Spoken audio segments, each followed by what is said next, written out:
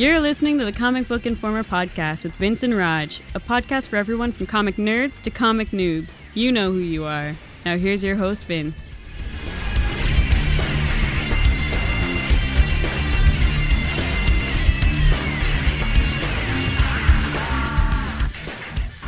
Hello, everyone, and welcome to issue 28 of the Comic Book Informer podcast. We are coming to you on Wednesday, May 25th. As usual, I am your host, Vince, with my co-host, Roger. How you doing, buddy? I'm pretty damn good today. I'm on holiday. Oh, congratulations.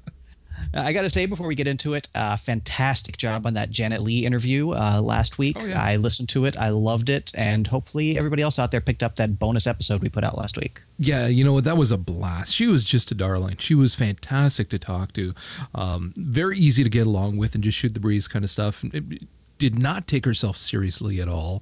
And it was really a lot of fun talking to her too, just to hear that excitement about the Eisner nomination. I mean, obviously considering it's her first foray into comics, that's huge. But then also to hear the behind the scenes and that enthusiasm that she has about what she does and still having fun with it. I just love talking to people like that. Yeah, great listen. I really enjoyed it. Sad I could not be there. Yeah. But not really a news thing, but just something I want to bring up real quick. I'm getting some early reports that the new X-Men movie, First Class, is good. Actually really good. I'm kind of excited because it didn't look that good to me. So hearing as many people as I am saying very good things about it, it's something we might be discussing in the coming weeks. Yeah, no, I've been reading the same things too, and unlike you, I kind of have been really looking forward to it throughout, and I have had a good feeling about it. Granted, again, it's one of those things where the potential for disaster is there, so you kind of keep that in the back of your mind always. But I don't know, it looked like it was going to be good.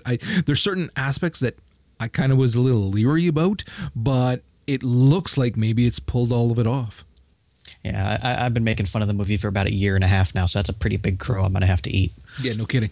You're good at that. Experience, my lad. Hey. You've got plenty. I can fit my whole foot into my mouth at this point. Yeah.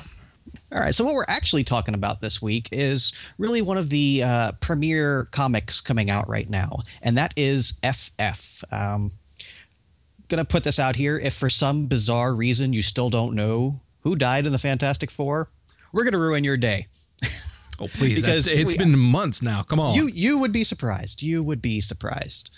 So FF is the follow-up to Fantastic Four, and the FF stands for Future Foundation, the group that the surviving members of the Fantastic Four have set up in order to better the world. Because it's not really for people, as we're seeing here. Of course, they brought in your friendly neighborhood Spider-Man to replace Johnny Storm. That was really great. We've been getting some great issues and tie-in stuff going on, and Amazing Spider-Man has been fun. And he's just a great fit for the team, especially filling in for Johnny. I think it was Amazing Spider-Man 661, the tribute issue they did to the Human Torch. That was phenomenal. Did you have a chance to read that? Yeah, and it was fantastic. Yeah.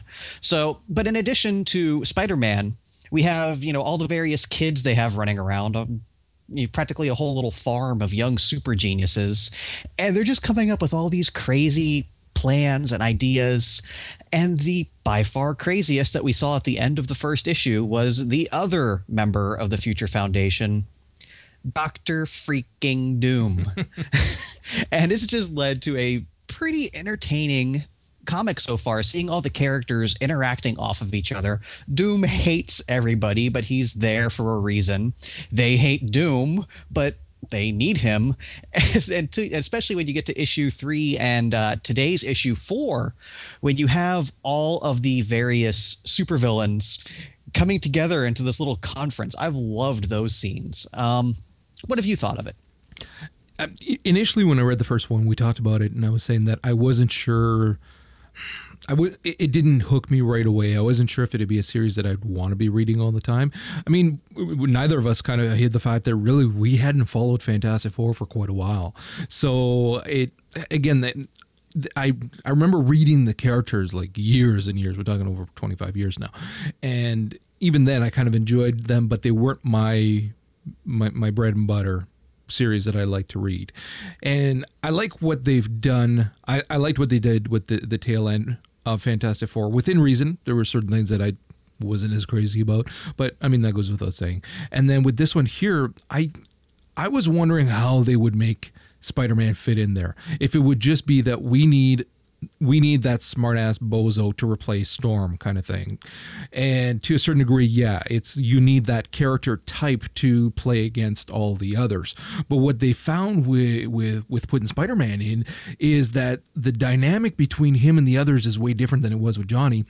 And it opens up a lot of doors, a lot of possibilities. I mean, when you're looking at issue 4, where he is just in the kitchen upside down talking with Sue, and she's making the sandwiches. I loved that scene. Yeah, with the little no crust, please. And it was great because it's a dynamic with a mother figure that he hasn't had. He had his Aunt May, which, I mean, yeah, of course, that's a mother figure, but it wasn't that, mother and father household like you see here with Reed and Sue. So I think that's going to be something that's going to be explored a little bit more in there as well. And then I really loved that series, that one episode as well, or issue, I should say, as well, because again, the dynamics that we're seeing between him and everybody else is not just going to open up lines and opportunities for him, but also for the rest of the team. We're seeing a side of Sue where when she's talking to him and he's saying, "Aren't you worried with all of these supervillains in the other room?" And she's talking smack about them, like, I put them in their place once, I'll do it again. And I was like, you go, girl. We haven't seen enough of that in Sue, so I really actually enjoyed that. Well, one of the most interesting character developments that I'm getting out of this series is what we're seeing with the Thing. He had his big freak out when he saw Dr. Doom and, got put in his place. And so he went out drinking. And I loved that line from Dragon Man. No one's ever changed the world by hitting something. And that's really what we're seeing here. The Future Foundation is set up to change the world. And, well, what's the Thing's job? Hitting things. So we're really seeing, one of the iconic characters of the Fantastic Four not really having a role in this new team, in this new direction. And I think it's going to be very interesting seeing how they develop that and how they treat Ben's character. And obviously he's eventually going to come around and, be back to being, the Thing and being part of the team. But I think it's going to be very interesting seeing how they play that one out over the next few issues. Well, what we've seen so far from 1 to 4 has been far more of an intellectual little story arc here where his character just doesn't fit in. And you're seeing that a lot. I mean, even when they brought in Spider-Man for their little brainstorming session and commented on, quite surprised that he actually has a modicum of intelligence, and I thought that was pretty funny. But then again, it sets you up that even the new guy in the team fits into this story arc better than the Thing because he can add to it. There's things that he can do, whereas, like you said, the Thing does one thing: hit things. So it's offered a few kind of little moments here throughout those 4 issues, but I'm sure they're going to again change that throughout so that he's obviously more part of the team and more part of what's going on. Yeah, I mean, he's always been an outcast in society just because of his appearance, but he's gotten along with it because he still had a home, he still had a family, and now that he's lost that, it could potentially be quite disturbing for him. And the other thing that we're getting here is obviously we have a lot of Reed. Okay, let me rephrase that. We have a lot of Reeds. The main storyline they're going with here is that I forget the name of the group that they set up back in the Fantastic Four, but basically various Reed Richards from various dimensions had come together to, look out for the good of humanity across the entire dimensional span because that's what Reed Richards is supposed to do. Well, the core Marvel Universe version of Reed Richards didn't buy into that. And now after various disasters and shenanigans, 4 of those Reeds have ended up on Marvel Earth. And they are still trying to pull off their grand scheme. There's dimensions out there that are being destroyed because we're not out there watching over it. And it would appear they're willing to sacrifice our worlds to save any number of others. And that's really where the storyline is going. I like that at the end of issue 2, once Doom had his mind back, he's like, oh yes, we're here to defeat you. Like, what? So it was pretty cool when they played that off. And just the difference in this version of Reed, we see that he's pretty much unique in that he's the only Reed Richards that has ever settled down, ever had a family. And he's the only one who's ever had that grounding influence and that morality to rein in his genius insanity. I mean, we've even seen little moments here, like when they were restoring Doom's mind and he was hovering his finger over the purge button of whether or not it was something he should do. But since he was surrounded by his family, he ended up making the, quote, right decision. And I think it's a pretty cool little thing there. But that wasn't, I didn't think that was anything having to do with his higher intellect so much as when I read that, I actually thought of he's going to actually, it's that baser instinct in us, not the higher evolved instincts. It's the baser instincts of I should really get rid of him once and for all kind of thing. And then you find out later that that's basically what every other Reeds has done to all of any Doctor Doom in any other universe. There's none, because they've made a point of making vegetables of them, as they said. So when he's hovering over that button, you can flash back to it and say, that's where it would have happened here. But it's like you said, it's that morality that he has in this universe that sets him apart. Yeah. And we keep talking about, going back and forth. Oh, this scene in issue 1 tied into this scene in issue 4. And I really think that's been one of the things that's been holding FF back. Because you said when you first, started picking it up, you really weren't that into it until you read through it again, correct? Yeah, basically. And it wasn't even after I'd read the first one again, because I read the first one again, and in and of itself, I still didn't think that it was a strong enough intro to a new series. I know what they were trying to do now, having read the other ones, and it's not like I analyzed it to think about what I would have done different per se, but having now read 2, 3, and 4, now I can far better appreciate the story arc that they're going with the characters, the personal relationships and whatnot, and it's working. So I don't think it needs a second read through so much as just continue. Right. Muscle through it kind of thing. Because I've been enjoying this. I enjoyed the final story arc on Fantastic Four, which was the first time I'd read it, much like you, in forever. So I've been going back and checking out some of Hickman's previous writing on Fantastic Four. And between this and some other of his things I've read, I've noticed that Hickman is really one of those writers that issue to issue, it's not that great. But when you look at the story as a larger whole, you really see, his master plan coming together. Things that he teased in Fantastic Four, 570, a year and a half ago. So that stuff is still coming up now. He's what they call, quote in comics, a long form story writer. He doesn't write for the issue. He writes for the overall story, and the issues are just pieces of that.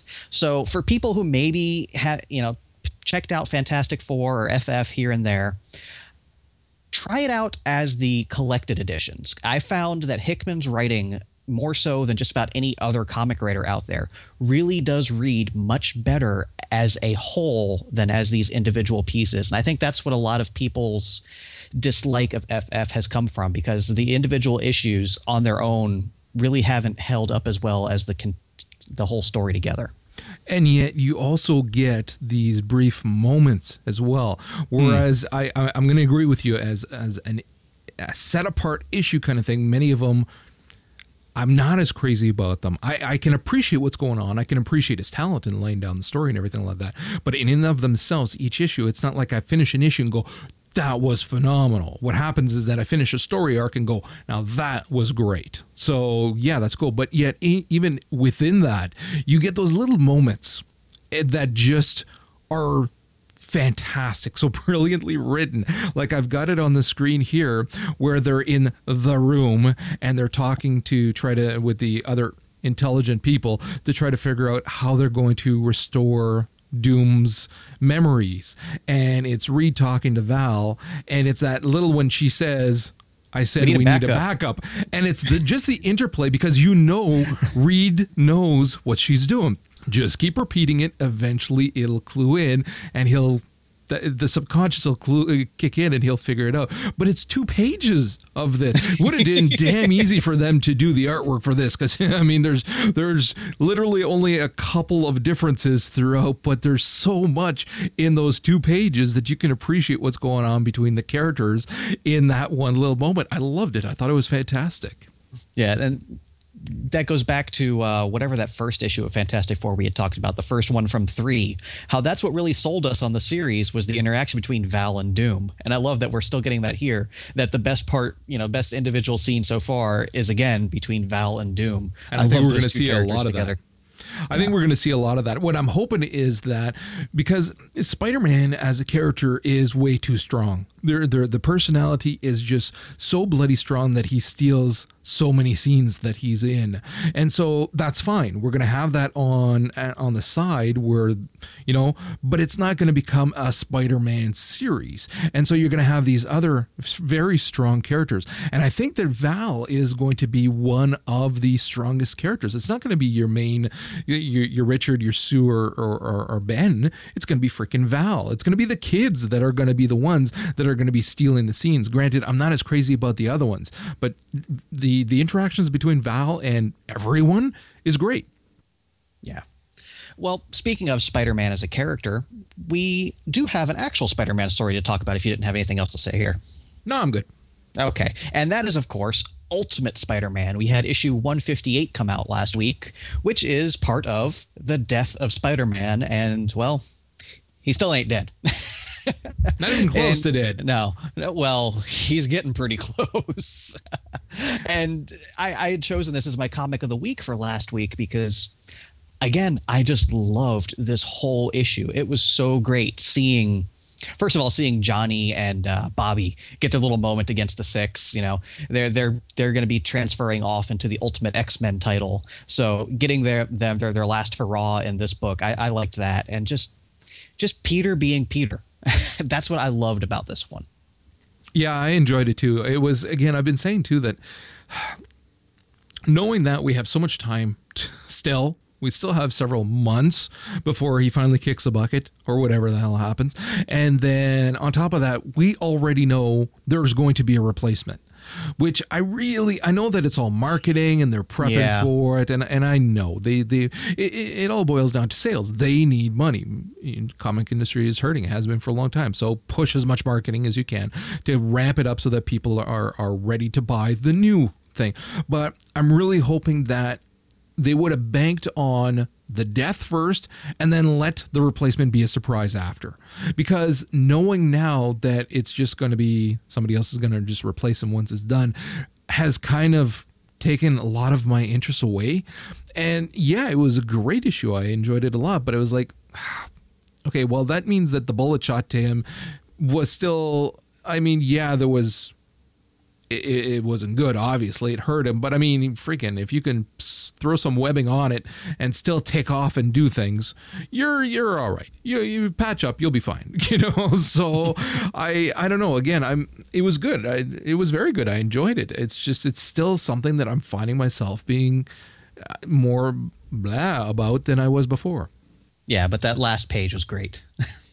The entire thing was great. I loved it. And I enjoyed reading. I read the Avengers one after I'd read this, which I think is how you should probably read it. You should read it the other way around so that you know what went on with the Avengers before Spider-Man wakes up. But I thought it was better this way because when he's talking and saying, where the hell is everybody? They just left me here? What the hell? And I thought that was great. But then when you read the Avengers, you realize, oh, okay, well, a lot more happened there that we didn't know. Yeah. Speaking of that Avengers one, I don't want to go into too much detail on it because just like we said for the last issue, it's, generic action stuff going on. But one thing I really do have to say, and I have to praise the Ultimate offices for, man, when they do a reboot, They don't mess around. Yeah, there's a lot going on here. I actually enjoyed this Avengers one quite a bit, and I had not yet. Well, I still haven't read all of them yet because I only read 3 and now 4. But I picked up the other ones. So, and because I'm a sucker for variant covers, I got the variant. I am. That's like the freaking variant cover for that giant size X-Men. I shelled out an extra $1 just for that blank one. It's blank. There's nothing on it. But it was like, I can't resist it. It's a variant. It calls to me. This void blank page. Your comic guy is going to start photoshopping stuff in yeah, so he can sell it to you. It's freaking, the cover's peeling off. Is that all right? Don't worry about it. Just put it in the bag. Yeah. Why start sealing them in the bags and just say, don't open it. Whatever you do, just don't open it. But one thing we have to remember here, tying in like we see at the end of the Avengers versus the Ultimates issue 4, somebody dies, somebody important. I'm not going to ruin it. And as we know, Spider-Man is going to, quote, die somehow. And that's one thing you have to remember with the Ultimate Universe. In their track record over the last, 8 years, however long it's been, death matters. They have done a great job of keeping their characters dead. When they kill somebody off, it actually has been a pretty big plot point. It hasn't just been, oh, okay, they're dead until they come back. In the Ultimate Universe, they don't come back. And that's one thing I do have to praise the Ultimate editorial offices for. They've stuck to that for these last few years, and it lets me know that the people that they're killing off now, possibly Spider-Man, it's not just going to be a gimmick. It is going to be part of the story. It's something that they're going to do, and they're going to stick with. And I do have to applaud them for that. Yeah. Well, we'll see how it goes. Again, I enjoyed both issues quite a bit, and the Avengers one was a lot of fun. And I am going to, like I said, read the other ones to get caught up, and I will definitely finish reading them off. I'm sure it's ramping up that it's going to be a hell of a finish, put it that way, especially when you see what is going on in the Ultimate Avengers versus the New Ultimates towards the end there. You're like, okay, yeah, no, they're not messing around here. So I am looking to seeing how it goes. Yeah, one little fun thing I've noticed in Avengers versus Ultimates, this is one of those things that the comic fans will notice and you won't, is that when Thor's just hanging out, when he's not, being Thor, he's dressed like Thunderstrike. And if you don't know who Thunderstrike is, shame on you. I just love that. That's one of those little touches they put in that myself as a fan of the character, I absolutely loved. I love that Tony Stark paid him to stop talking like just a little bitch. I love that. Yeah. So moving on, there are things we don't like right now. And for me, that is Alpha Flight. And I can't say I didn't like last week's issue because I didn't read last week's issue. Alpha Flight is one of those franchises that I pretty much don't care about. They're Canadian. That's all I need to know. Somebody's forgotten who has their finger on the editorial button. My problem with Alpha Flight is the 0.1 issue. And as we've seen for this year, Marvel is doing this whole 0.1 initiative, setting up these special issues that are supposed to be jumping on points for good readers. And we've discussed over the various times, some of them have worked, some of them haven't. So last week, Alpha Flight came out with issue 0.1 to be the perfect jumping on point for a new reader. Well, you know what makes a really good jumping on point for a new reader? Issue freaking 1. Why would you put out an issue before issue 1 to be a jumping on point? If you're putting out an issue 1 that new readers aren't going to be into, you're doing it wrong. I'm sorry. That is the stupidest thing I've ever heard of. And it makes me very, very upset that they're doing the same thing with Ghost Rider, because I love Ghost Rider. And we've seen, I think in August or July, we're getting a Ghost Rider 0.1. Stop it, please. Doing a 500.1, okay, I get it. 5.1 is a little iffy. I think maybe after 5 issues, if your story's a little too complex for a new reader, you might want to rethink that. But 0.1 is the dumbest marketing gimmick I've ever heard of in my life, and I hate it, and it's ridiculous. Well, that's what it is exactly. It's a marketing gimmick. They want to try to get as much hype and sales with the 0.1 as well as that first issue. So that's all it is. People are going to think that they're getting 2 first issues essentially kind of thing and buy into both of them. That said, I did pick up the first one, not because I'm Canadian, but because I thought, okay, well, you know what? I've trash talked it a lot. I actually remember when this first came out, when I was reading comic books as a kid, and thought, you know, this will actually be good. Yes, I'm Canadian, very proud of it. So I thought, hey, wouldn't it be cool, because a lot of things can happen here aside from just Weapon X crap.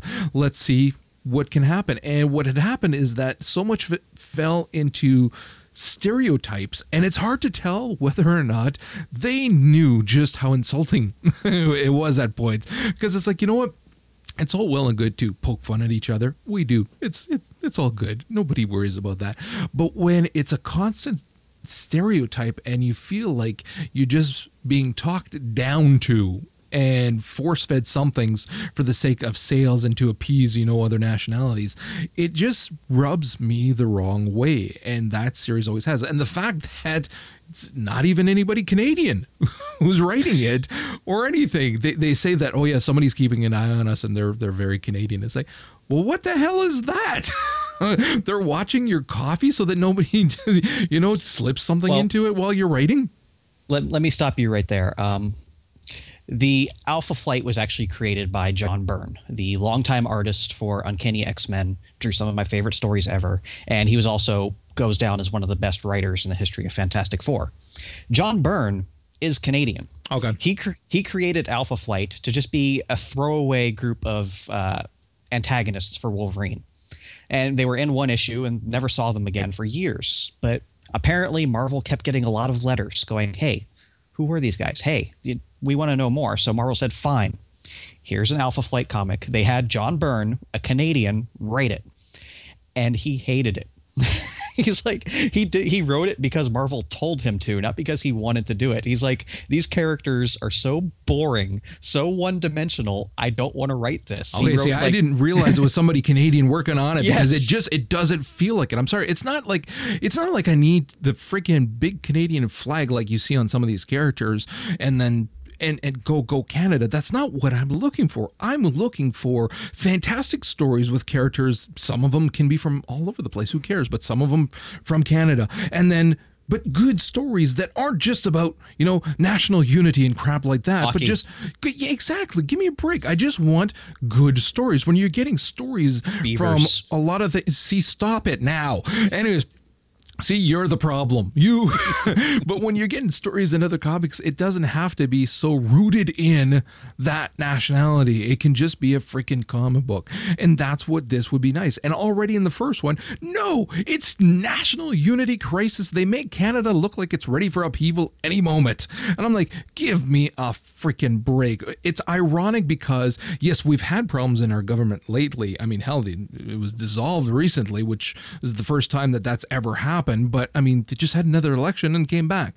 So compared to a lot of other countries, we still got it good. Okay, there's a lot of stupidity in government, but we still got it good compared to a lot of others. And yet they made it seem like, you know what, it's falling apart at the seams right now. The government is held up by twine. That's it. And this stupidity with the crowds going nuts and this and that. Let me tell you, I live in Ottawa. I'm in the capital, all right? It's pretty mellow, okay? People kind of walk around, have coffee and donuts, and if you see somebody who drops their keys, you pick it up for them and say, here, you dropped this. You were pretty mellow, easygoing folks. So when you're seeing this and these big crises, I'm going, come on, what are you getting wrong here? And I didn't enjoy this. I really, really didn't enjoy this. And then, of course, they had to do the relationship with what's the name of the speed dude? What's his character name? It's Jean-Paul, but I can't remember if North Star. North Star. So they had to do the relationship with his gay partner, which is fine. I got no problems with gay relationships in stories, and I know you wrote about this as well for the site, and got no problem with it. But it's one of those things where if you're spending too much time on a relationship, period, whether it's straight or gay, it's like, no, you're spending way too much time there. And here it becomes something that it feels like is being put there just so that it's that politically correct gay character in a story. That's how it feels.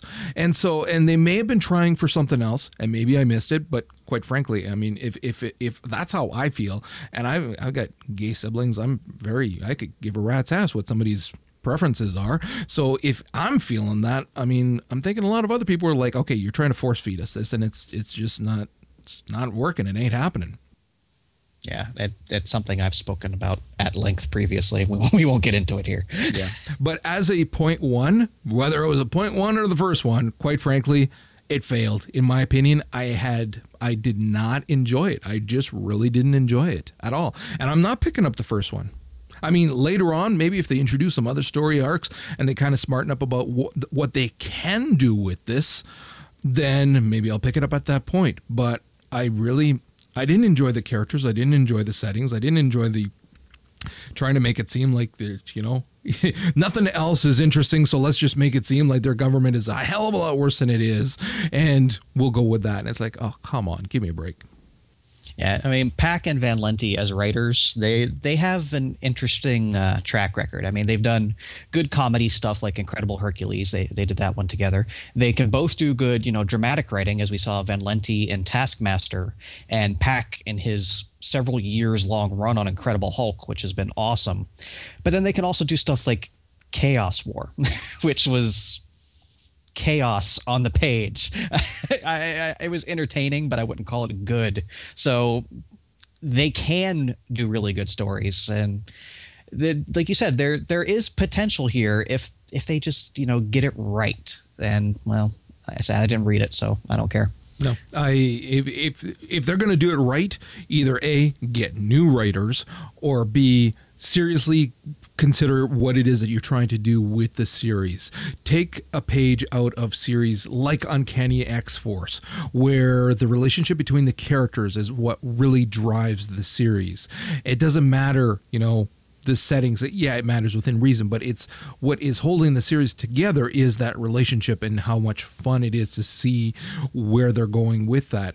That can still be done with this series, but I'm just so far not seeing that potential from this 0.1 issue. Yeah. So aside from Alpha Flight, you've had a pretty big reading list lately. What else you got there? Well, let's start with, I've been getting caught up on some X-Men, which is, I mean, I've been reading the old stuff, but I've also, I also read that Giant Size. I really liked that. Son of a bitch. It was like, I liked parts of it, but parts of it were just like, really, you're rewriting a hell of a lot if you're going to go down this route. I mean, if it's like part of his mind had been blocked off, so he didn't remember the deal that he'd had with these freaking ultra powerful dudes from way back, and I'm thinking, whoa, okay, this has a potential to be very impactful for the canon of X-Men, not just a little story arc. And they just did a similar thing a couple years ago with, I think it was called Deadly Genesis, where we found out there was actually a third Summers brother. And when Uncanny, well, at the time it was just called X-Men, but when Uncanny X-Men was put on hiatus for a while, it left on a cliffhanger with all the X-Men being trapped on an island. And then when it came back years later with, the multinational team, Colossus and Nightcrawler and Wolverine and all those guys, the mission was to go back and rescue the original X-Men.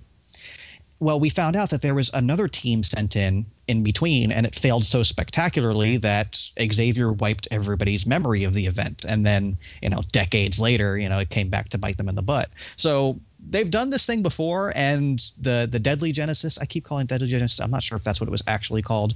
It was actually really good. I really enjoyed it. So if they can pull it off the same way here as they did there, I'm into it. Plus, I mean, Paco is a freaking madman on the art. Oh, dude. Yeah, it was phenomenal. I didn't like the art that was the flashback kind of stuff, but I can see why they did it like that to match that issue. But no, yeah, the art was phenomenal.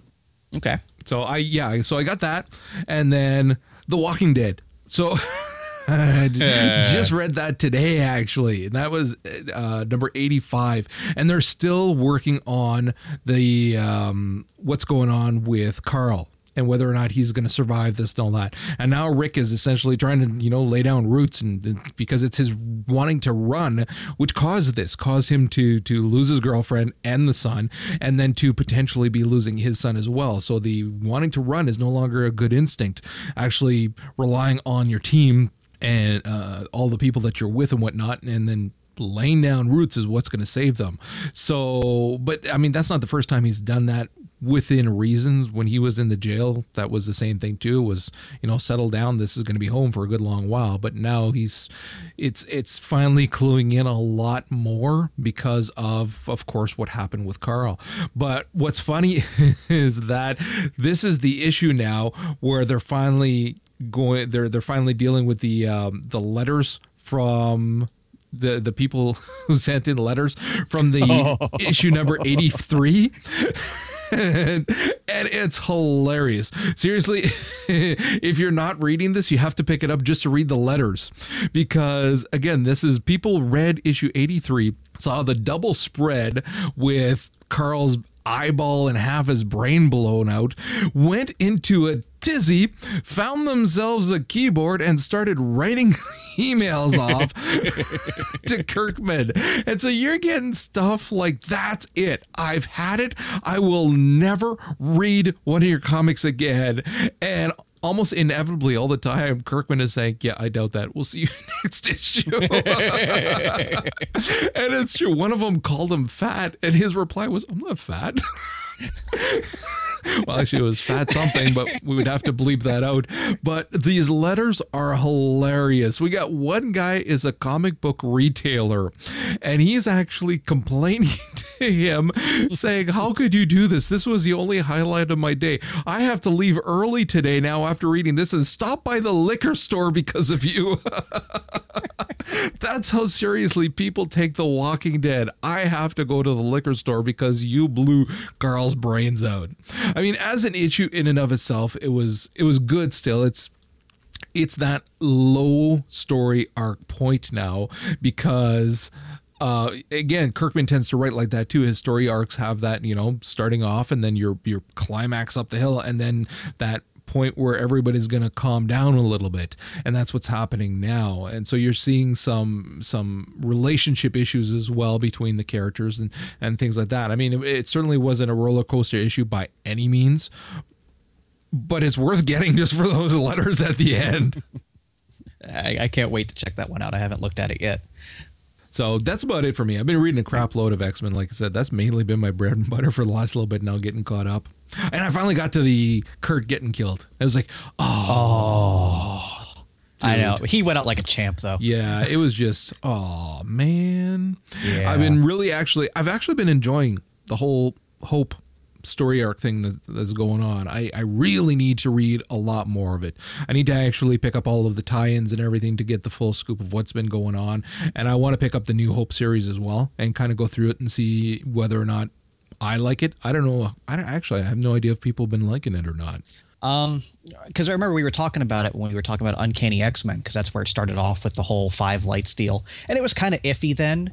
But once it spun off into its own series, I think it was around like issue 3 or 4 is when it really clicked for me, and I'm into it. Like they're interesting characters. They're new, which, let's face it, we don't get a whole lot of good new in comics, and I just really like what they're doing with it so far. I've been enjoying it. Well, see, I want to pick it up because, again, I want to support this because this is exactly what we've been wanting. I want them to not be afraid to kill off characters because they've got the strength in their writers that they can create new characters that are interesting enough that we're going to care about them. And even just from the brief glimpses that I've seen of that team within the issues of X-Men, yeah, I can see myself enjoying them and being really into it. So that's why I'd like to pick those up. Although I would like to make a request to Marvel that I want a Wolverine and Tion miniseries. You'll know it when you read it. Okay. All right, so we're going to move into our new releases for today. We have, from the Marvel side of things, yet another issue of Amazing Spider-Man, issue 622. We have Captain America 618, FF number 4, which we just talked about, Incredible Hulk 629, Mighty Thor number 2, the final issue of the Power Man and Iron Fist miniseries, which has been a blast, Ruse number 3, Secret Avengers 13, Uncanny X-Men 537, Venom number 3, Wolverine number 9, X-Men Legacy number 249, and here's a good one, the hardcover collected edition of the 5 Ronin. Dude, so if you missed the individual issues, here's your chance. A lot of times I'll say wait for the paperback edition, but this is one you're probably going to want in the hardcover. But I already have them. And dude, I looked at that when my comic book dude said to the list to everybody what's coming out, and I saw that, and I went, no, don't email back saying you want it. Don't email. You own all the individual issues. Don't get it. I haven't picked it up. I haven't ordered it, but dude, oh man, I want it. I want it. Yeah, that one's going to look real nice sitting on the bookshelf. Oh, Jesus. I'll probably pick it up, Of course you will. All right, for DC, we have Green Lanterns run amok here. We have Green Lantern 66, Green Lantern Corps 60, and Green Lantern Emerald Warriors number 10, parts 7, 8, and 9 of the War of the Green Lanterns. I don't know. I checked out the first couple issues, wasn't really that into it, but it's a thing. It's there. And we have Zombie number 3, which I've really been enjoying from DC. Again, it's something new, so check it out. The sales on that one have not been very pleasant. And then, go ahead. I was just going to say, I'm actually taking a break from freaking Power Lights for a little while there. Yeah. Hey, Power Rings can take a break, a little breather. Let me get caught up on some other stuff going on. And then rounding out, we have Incorruptible 18, Traveler number 7, and Super Dinosaur number 2. It's one of those comics where if you have a younger reader in your house, 8, 10, maybe 12 or so. But why did you put this in there? Because I'm recommending it to, hey, if you've got a kid, check it out. My nephew loves Super Dinosaur. So there you go.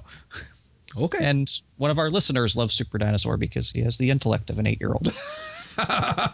You know who you are. Is it Joe? No. All right, and we're going to wrap up there. Thank you for checking out issue 28. Please check us out at comicbookinformer.com or, again, on Twitter, CBInformer. We have our iTunes. We would like some reviews. I saw some knucklehead left us a review. Again, you know who you are. And we'll see everybody next week. And I heard, as it were, the noise of thunder. One of the 4 beasts saying, "Come and see."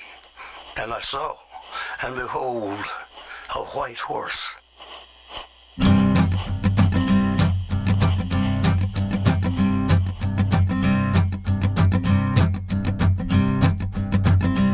There's a man. Hello. Now you can hear me. Ah. I know what I'm doing. Don't kid yourself. Flying by the seat of our pants this episode, just how we like it. What are you talking about? There's show notes. Yeah, How is that I know, flying from the seat of your pants when there's show notes? We're mixing it up. They're pretty detailed show notes too. It's not like just talk crap about comics here and Alpha Flight. there's actual show notes. Comic chat here. Place Rage Ring on your finger at this point. Intro, blabber, outro, done. All right.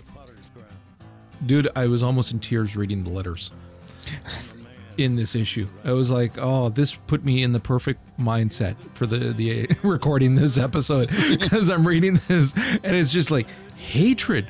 People are so mad. It's just, I read it. I enjoyed both issues, and it was like, meh. It's pretty sad that I'm more excited about freaking Future Foundation than I am about the death of Spider-Man. Because at least you don't know where the Future Foundation's Yeah, going. that's one thing.